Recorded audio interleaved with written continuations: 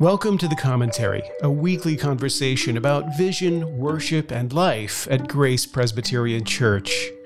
I'm Mark Bertrand, the pastor of Grace, and my fellow commenter on today's episode is poet, musician, and lover of theology, Cameron Brooks. We've enjoyed our summer break, and a lot has happened since our last episode back in May. Our church has moved into a larger building, Cameron and his wife Jenny have adopted a new baby, and we've all been working our way through a fascinating and challenging chapter of Matthew's Gospel, chapter 18. Repentance, restoration, and repair have been our themes. What should we do with our own sin? How should we deal with sins against us? What remedies are there for ongoing sin in the church? And how much forgiveness is too much? These are the questions we've been asking, and in this episode, Cameron and I are going to discuss what Jesus' teaching means for a church like ours, where we don't want to just talk about forgiveness, but actually practice it.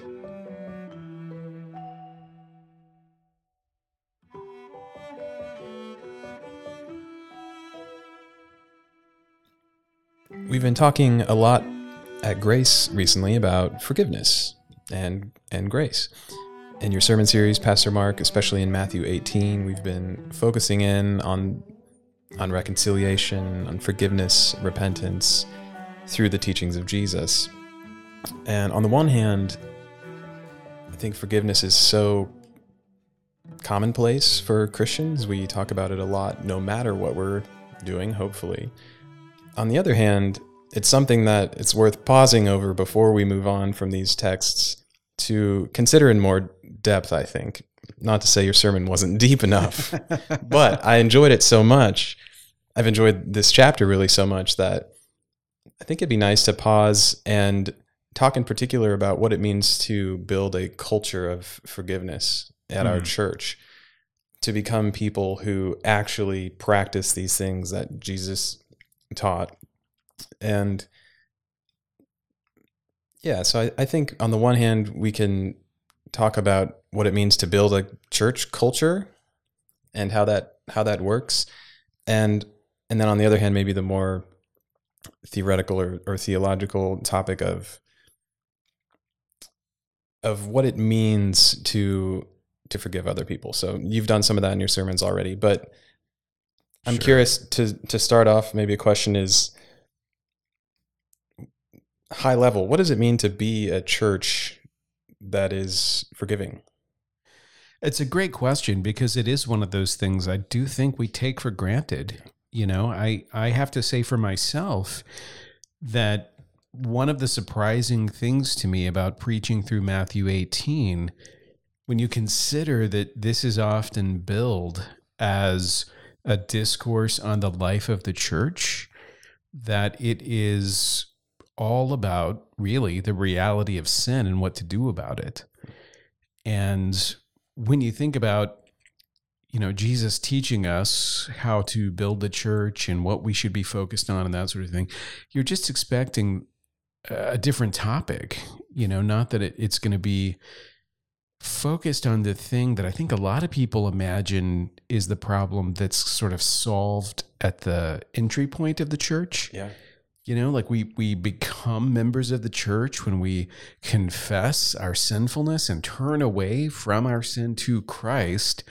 And now we're moving forward. So surely the life of the church as a topic should be focused on things like how to be spiritual, how to be like a person of deep faith or something like that, not what to do about sin.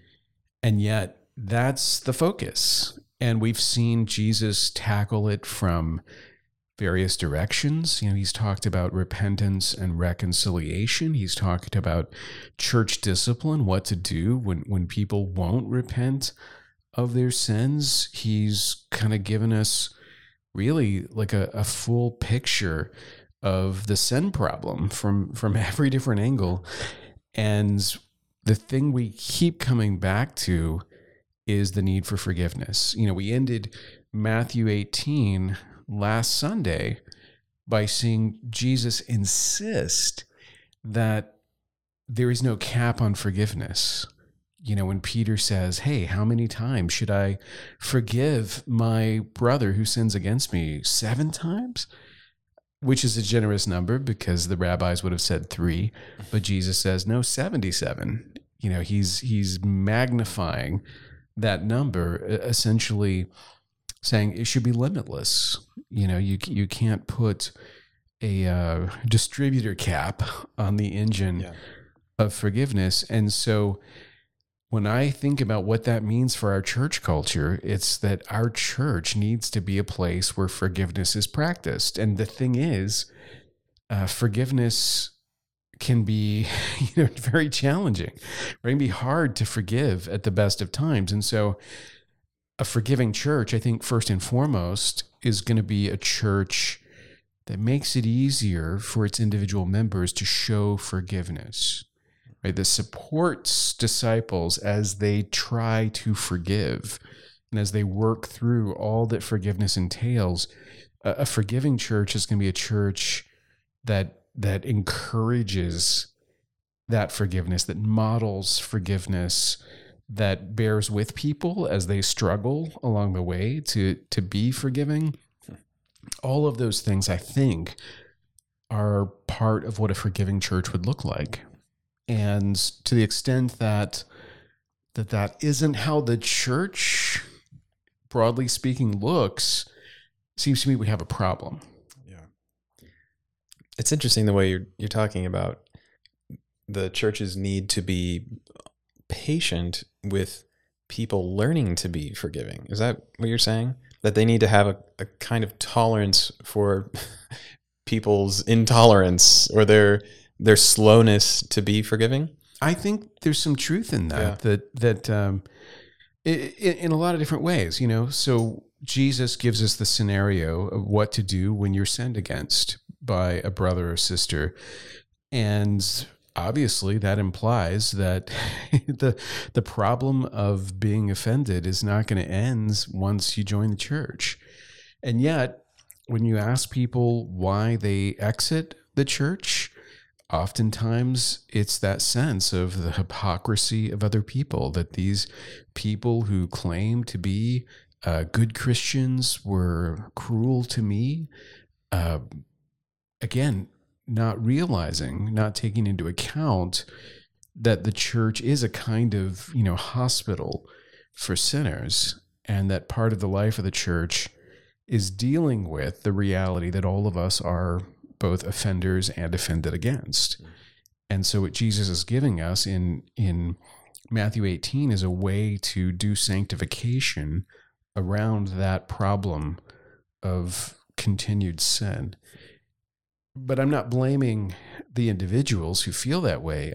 I'm saying that to the extent that the church has not made it clear that this is a thing that happens in our community and we're focused on doing it well, managing the sin problem, as it were, addressing it well, that's on us. If we've been focused on something else, then we need to refocus where Jesus has the focus. Yeah. Maybe there's a helpful distinction to draw here. I'm thinking that you use the word forgiving, and I think you meant it literally, like as a verb or gerund. And then there's forgiving, and then there's the act of forgiveness. And that distinction I'm drawing, I mean, like sometimes we use the word forgiving as kind of gracious, synonymous with gracious or kind or tolerant. And we know that Christians should be those things, but actually forgiving someone is a lot harder, I think, getting to a specific sin that needs to be forgiven because of something you said last Sunday, which is that forgiveness is about taking on a debt or taking on a loss of a kind on your shoulders. And once you realize what that loss or debt is that you're assuming, it becomes really difficult to let it go, to forgive. And so maybe that's a helpful distinction, maybe not. But I can see that we understand Christians should be forgiving and nice and or gracious, loving, let's say. But to take on those burdens and those debts voluntarily and joyfully is a challenge. I think it is. And, we did an episode not too long ago before our summer break on the cost of discipleship, Dietrich Bonhoeffer's classic. And you might think of the cost of forgiveness as being like a subset of the larger cost of discipleship. That I think a lot of times when we talk about being forgiving or being gracious, the thing we're thinking of is a sort of attitude of niceness that isn't very costly, right? It's like, let's be the kind of people who don't take inordinate notice of the inadvertent ways that people give offense. Like someone misspeaks, I'm going to be gracious and forgiving and not call them on it, something like that, right? It's not very costly to give people the benefit of the doubt. It actually makes you probably feel better about yourself. Right, exactly. Like, exactly. Oh, I'm such a nice person, I'm not going to call them out. Right. And so I think a lot of times we talk about forgiveness and graciousness in a way that makes it sound more like a magnanimous pose or something like that. When Jesus gives the parable of the unmerciful servant in contrast to the merciful king, that kind of forgiveness is costly, right? That's the forgiveness of a debt. And that's different. There are a lot of very gracious people who would be very polite and overlook any, misstatement of yours or bad manners you might show or something like that. But if they were called upon to forgive an actual debt, if you owed them money and they were asked to walk away from that debt, that would be a challenge, right? And so when we think about forgiveness, it might be better to follow Jesus in thinking of that idea of forgiving a debt and the reality that the debt has to be paid by somebody, right? And if it's not going to be paid by the one who owes it, then essentially that loss is being taken by the one who's doing the forgiving, right? So the act of forgiveness is costly. When you're asking people to be forgiving, you're asking them to do something that's sacrificial. And I think we see that in extreme cases. If someone commits some heinous crime against you or against your family, we don't turn around and say, "Hey, I know that your loved one was murdered yesterday, but it's really important that you forgive the murderer." In an ideal world, like we want you to come to the point where you could be forgiving. But no one is going to go to you the next day and say, "Hey, you need to work on your forgiveness letter," or something like that, right? And I think the reason is we have like a sense of the gravity of the debt. Like we realize what a big ask that is in a way that these minor things really aren't, right? And so to the extent that all of our thinking about forgiveness is oriented around these minor debts, I think it has a flimsiness to it. Whereas Jesus situates it around enormous debts, right? That are unpayable, really, that can only be forgiven, or the person who owes them is sort of cast into this horrible punishment. Yeah. When you start thinking about forgiveness that way, I think there's a lot of weight to it. Yeah. Right. And the difficulty of it becomes apparent. And you can only forgive when you have been the one offended, right? So maybe that's one way to identify if you're just being kind and gracious, or if you actually need to forgive, is if you have directly been offended in some way, so that there is a debt to be settled. Do you think that's fair?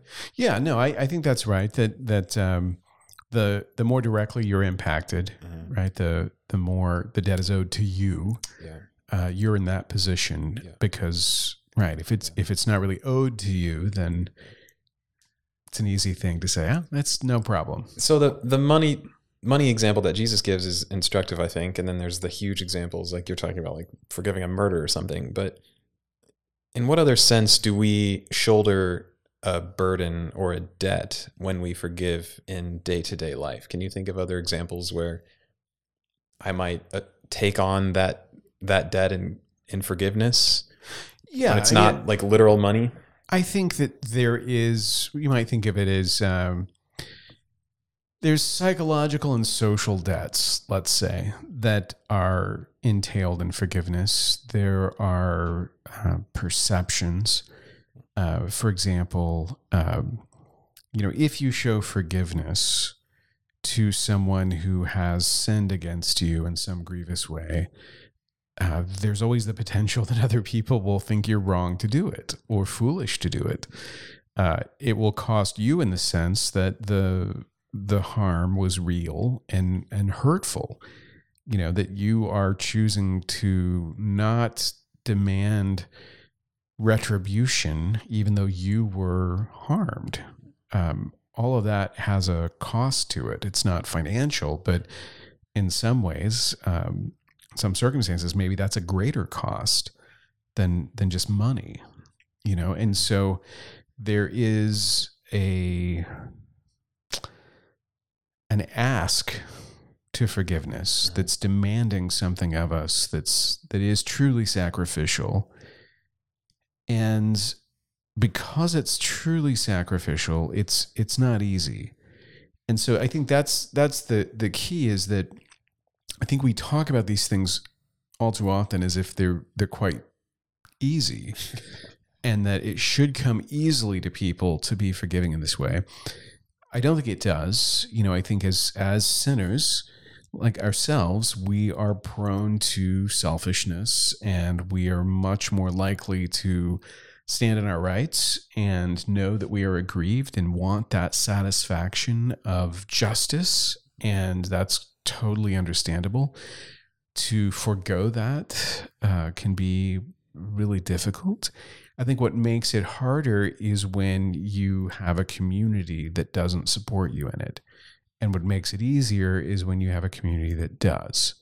And I think that's where the church plays a role, or ought to play a role, that an individual disciple who's seeking to be forgiving, who wants to show forgiveness in the case of repentant sin, needs a community of other believers who understand why they would want to do that and are supportive of them in doing that, who can support them by maybe sharing their own experiences, by giving them encouragement when they're not sure what they should do, by maybe helping to buffer some of the judgment that is incurred when you forgive people who others say, no, you should punish them.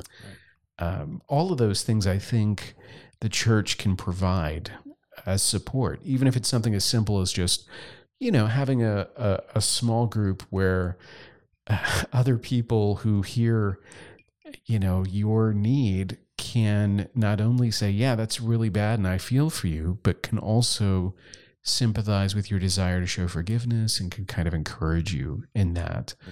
I think in the same way that we would want to walk alongside each other in, physical loss, suffering, sickness, things like that, that walking alongside each other in our attempts to show forgiveness, that's a big deal. I think we should probably note that Jesus, when he talks about this, is talking about forgiveness towards those who repent. That again, this is not it's not like an attitude, right? It's not an attitude of not taking things to heart. It's not an attitude of, sticks and stones may break my bones kind of a thing, it's not an indifference, in other words. And it's not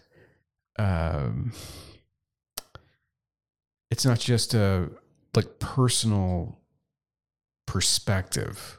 We're talking about a situation where someone has committed a sin, harm has been done, and that person has turned from that, has acknowledged the sinfulness of the action, has repented of that sin, who seeks forgiveness. In terms of the parable, who cries out for mercy. Mercy, not justice. And then it's up to the person who's been aggrieved to make that decision. That's the context that we're talking about. That's helpful, because I was in the back of my mind wondering like, do you have to know if, or does the person who's offended you, do they have to know that you've forgiven them, or can you just brush it off? But I don't know if that's legitimate forgiveness if like you said, they haven't come to you in repentance and asking for that forgiveness. Yeah. I don't know. Well, I mean, I think there's probably, gradations that we could acknowledge, right? Yeah. That I'm not saying that you should just harden yourself and basically say, everyone who's offended against me should get what they deserve unless they've come to me and begged, you know. I mean, obviously having a disposition towards forgiveness, even when other people don't fully own or acknowledge what they've done, letting slights go, and not bearing grudges, all of that is virtuous. All of that is Christ-like. But really, when we talk about forgiveness, we're talking about like an acknowledged fault and actual repentance. And the reason for that is important because when Jesus talks about forgiveness, he is calling us to forgive on the basis of the forgiveness that we have received. Right. So when you think about the human act of forgiveness, you have to imagine it as a kind of shadow or a reflection of the template of divine forgiveness. And so there needs to be a parallel. Right. So in the same way that divine forgiveness also involves repentance on our part, that we wouldn't say the gospel is we've offended against God, we've sinned, and even though we haven't felt bad about it, God's like, I'm not going to make a big deal out of it, I mean, I just want to be, gracious and, you know what I mean? Like there's a way of if we superimpose on God's actions that sort of blasé, human, I don't want to take things to heart approach to forgiveness, we get a distorted sense of what forgiveness is. It's certainly not a biblical idea. So there are these, really important aspects in Matthew 18 and repentance, acknowledgement that this is a sinful action, that this is a transgression, it's wrong. Turning away from that and the seeking of mercy is all part of it. Now, obviously, as good Presbyterians, we would say that movement of the heart and that seeking of mercy, that acknowledgement of sin, all of that is fruit of a spiritual work that God does in us. But at the same time, like that fruit's important to see, right? So I think it's important just in the context of forgiveness that we acknowledge that Jesus is not talking about a situation where someone is constantly abusing you, never acknowledges that what they're doing is wrong, and then Jesus comes along and says, hey, you just need to, keep taking it kind of a thing. I mean, there is a turn the other cheek aspect. But as I said in the sermon, Jesus isn't a doormat. He's not a passive enabler of abuse or anything like that. So it's important for us to kind of try to keep these categories, distinct in our mind so that we understand what we're talking about, because that helps us on the church culture aspect, right? So that's the other component of what you were asking is basically how do you create a church culture that encourages forgiveness? And I think sometimes when you talk about this stuff, people think that's a weird kind of question because surely all churches kind of have the same culture, but culture's like gardening, and if you don't actively pursue certain goals, what you get are the default settings, which are usually weeds, right? So there's a lot of weeding that has to happen, a lot of kind of investment if you want certain outcomes. You've got to push back against the direction things usually go. And I think the direction things usually go in human culture, and this is true for church culture as well, is into kind of a best behavior moralistic kind of thing, right? And so in the church, you would see this where the church doesn't seem like a place where forgiveness is talked about, because everybody at church is so well behaved that no one would need to be forgiven of anything, right? That forgiveness and the need for it is a past tense thing. And by the time you're in church, you're already beyond that. And I think that's the impression church often gives. And it's the reason why people who are then sort of bruised or wounded by others in the church feel shocked and like there's some kind of dislocation that takes place, because you're given the impression that stuff like that doesn't happen in the church, when the reality is, of course it does. Of course it does. And so essentially, as a church, we have the option of being like a culture where everybody is well behaved, but the reality is we're just turning a blind eye to the offense that we give to one another. We're pretending not to notice it, but when it's really egregious, people are wounded by it and they can't just ignore it. And so they've got no option but to just drop out. Yeah.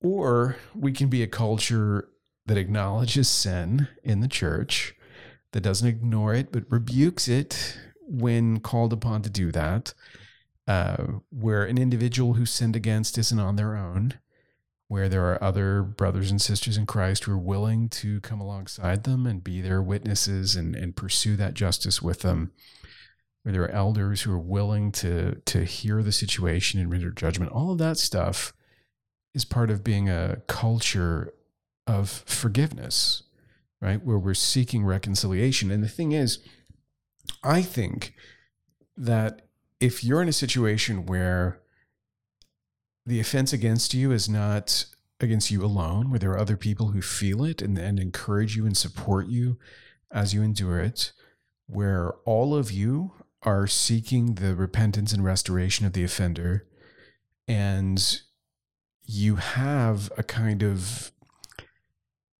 community oriented towards this, that forgiveness becomes easier.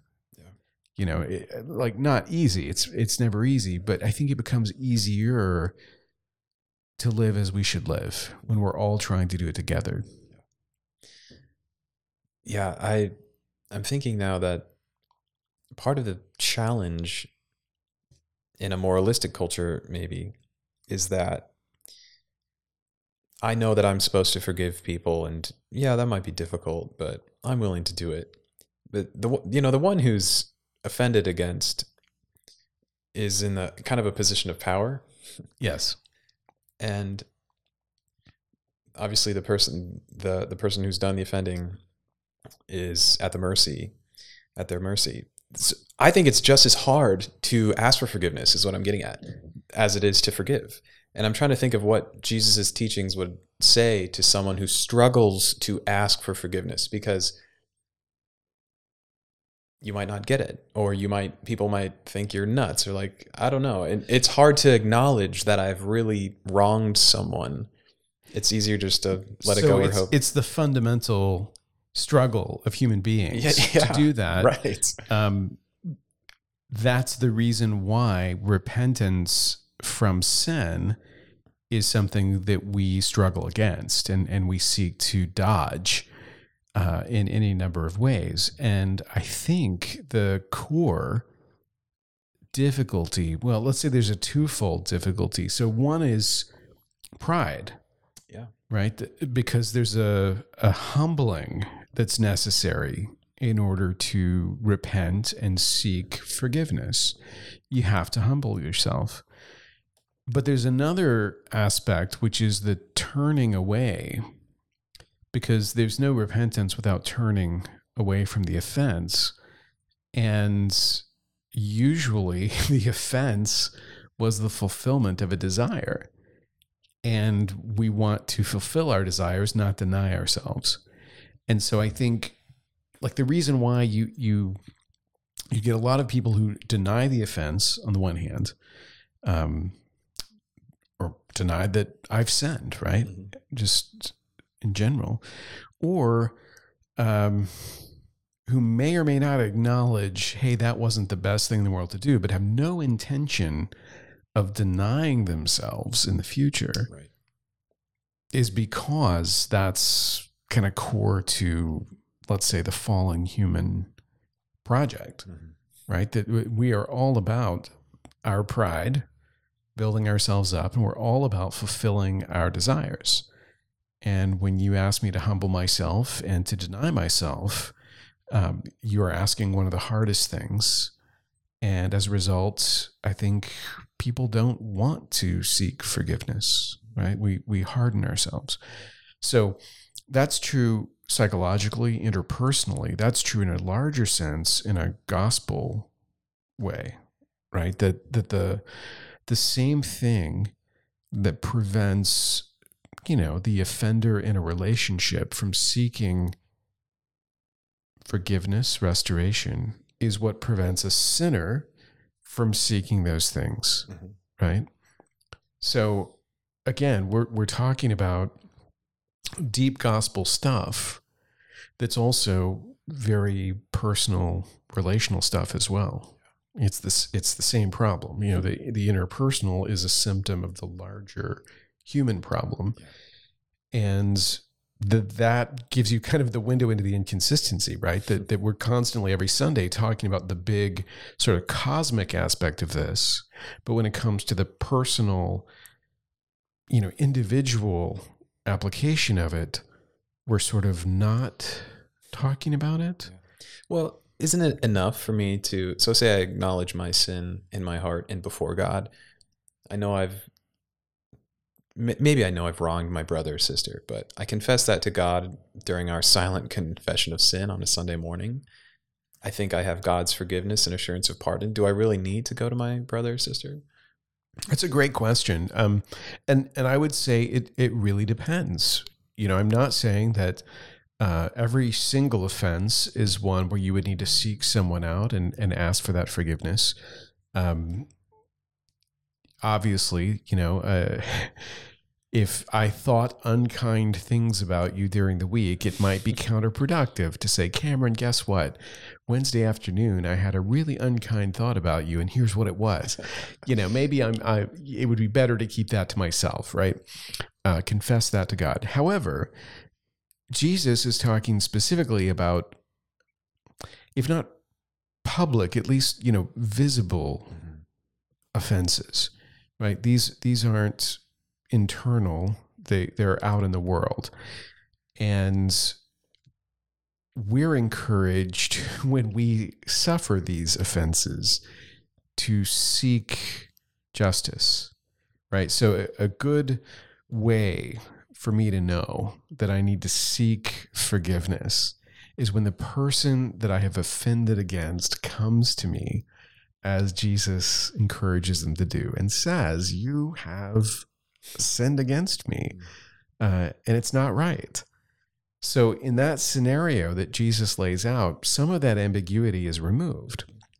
Now, again, we need to be a church that encourages people when they've been sinned against to make those judgment calls about, is this the kind of thing I bring to someone, or is this something that's like, you know what, I can take this one in stride. This is mine, or whatever.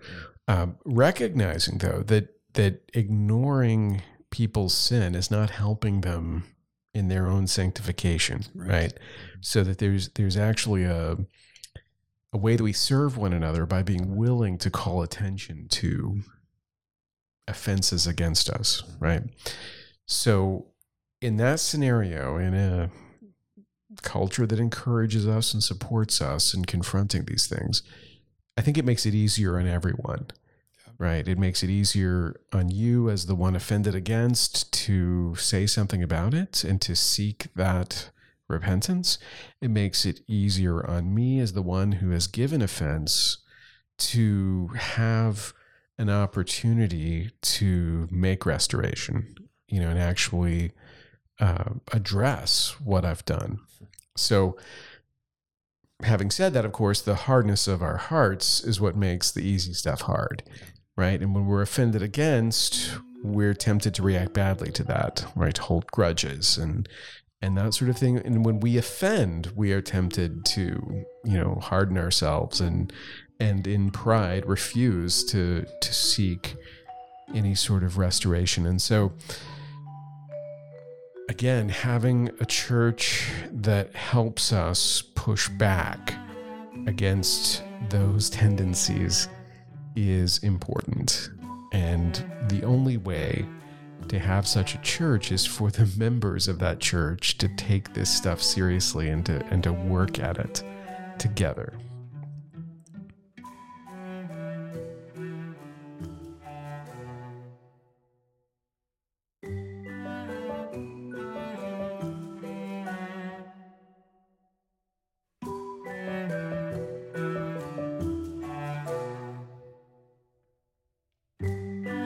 Thanks for listening to the commentary.